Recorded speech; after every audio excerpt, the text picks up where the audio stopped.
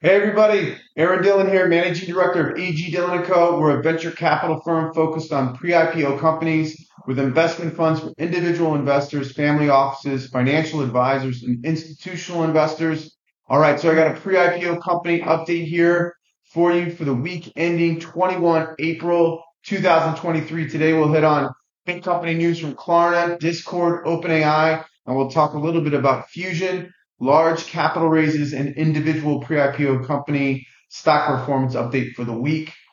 Okay, let's get into it. I'm going to talk about fusion first. So nuclear fusion occurs when two light atomic nuclei merge to form one single heavier atom. And that process releases a huge amount of energy, no carbon emissions, and a very limited amount of radioactivity. So in short, if fusion power becomes a reality, electricity would be effectively free.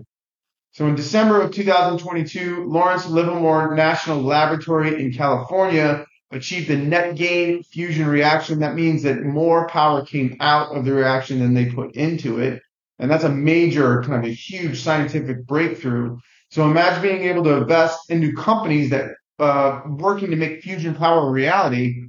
Naturally, venture capital firms and several notable billionaires are all over this. So let me run down a few for you too. A few for you here. Sam Altman, CEO of OpenAI, which offers the now famous ChatGPT, which we'll talk about later, and Peter Thiel, the co-founder of PayPal, Palantir, and venture firm Founders Fund, invested into Helion Energy. Helion has a $3.7 billion valuation as of their last primary round in November of 2021. Mark Benioff, the CEO of Salesforce, and Bill Gates, the founder of Microsoft, are in Commonwealth Fusion Systems.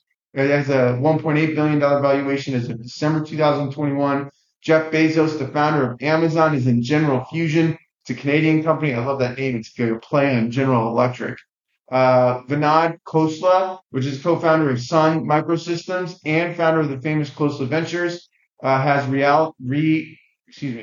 Realta Fusion. And Chris Sacca is a venture investor that counts Twitter and Uber as early investments. He's in Avalanche Energy, which is a $130 million valuation. This is April of 2023. They just raised. So several of the companies that we've highlighted here are using AI to help them accelerate their progress in commercializing fusion energy. So another kind of instance where AI pops up. Many scientists believe that we're years away from cracking the code here. So it's not that far, right? A couple decades back, they were like, this is like never going to happen. Now they're thinking we're just years away. So keep your eye on the developments in nuclear fusion power and the companies working to make it a reality. I think we're going to see some really interesting progress here in this space over the next few years. Okay, Klarna, the payments company, has made some huge changes to its app experience. So as you know, Klarna, you can use Klarna at merchants to do, buy now and pay later. Effectively, Klarna gives you kind of four options to pay. One, you can do an installment loan that you pay off over four biweekly payments. You can just do kind of a straight up pass through to your debit or credit card. You can delay a payment 30 days and then kind of have like a traditional credit card financing experience as well. So Klarna added like a TikTok inspired discovery feed powered by artificial intelligence. It can also customize. They added customized shops for social media content creators and the ability to sell secondhand goods. So all three of those things were kind of updates that they just put into the app. The new design would help users find an item that they want by using more advanced AI recommendation algorithms, while merchants will be able to target customers more effectively. Right? The AI also built a personal profile of shoppers based on their shopping behavior and which brands they like. And then Klarna's AI will then show recommendations from Klarna's network of 500,000 retailers, which include like Nike, H&M, Instacart, etc. So Klarna has 150 million users, including the users accessing their online checkout tools via retailers. So it's clear that it's traditionally in payments, and now they're trying to move into the kind of like shopping app to compete with Amazon and eBay. I think it's a really interesting move. I anticipate that this will drive advertising revenue for the company. In the future, it's already at 10% of total revenue for the business. So I think that number is going to go up. Klarna management is also forecasting that monthly profitability is going to happen in just a few months' time. Okay, got some financial stats on Discord. So Discord makes money from subscription fees. It's an online from the social media site, primarily focused on gaming.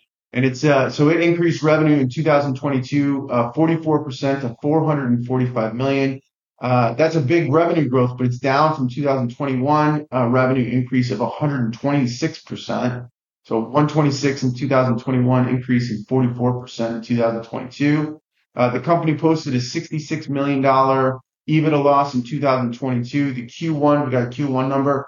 Q1 2023 EBITDA was down a negative 11 million. And that's nearly double what it was in Q1 of 2022, a year ago, which was at 6 million. Fidelity also has recently marked Discord's valuation down to 9.4 billion.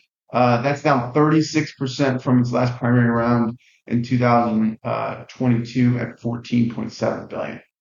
Okay, last one. OpenAI is gearing up to offer business-focused version of ChatGPT. Obviously, you knew that was coming. ChatGPT for Business will let companies maintain control over the data that they generate.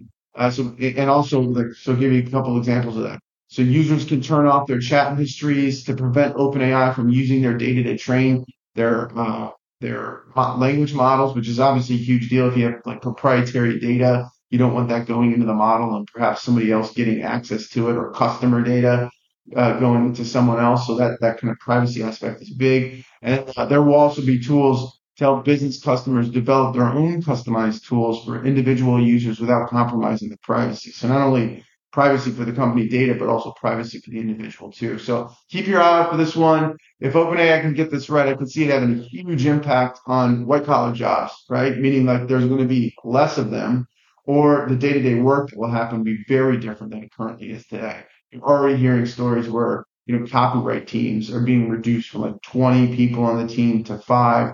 They're using ChatGPT to generate content, and then the 5 people are effectively becoming editors. They're not writing anymore; they're editing, right? Which is obviously very different.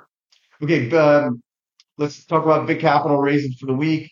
No new unicorns this week, but just a few highlights. Getter, the grocery delivery company, pulled in 300 million at a $6.5 billion valuation. That's a massive down round. Their last round was in March of 2022, had the company at $11.8 billion. So I think we're going to see a lot more of these down rounds in the coming months, as some of these companies that have run out of money, maybe aren't able to tap the debt markets or don't want to tap the debt markets, and they're just biting the bullet and going out to the equity markets and doing a down round.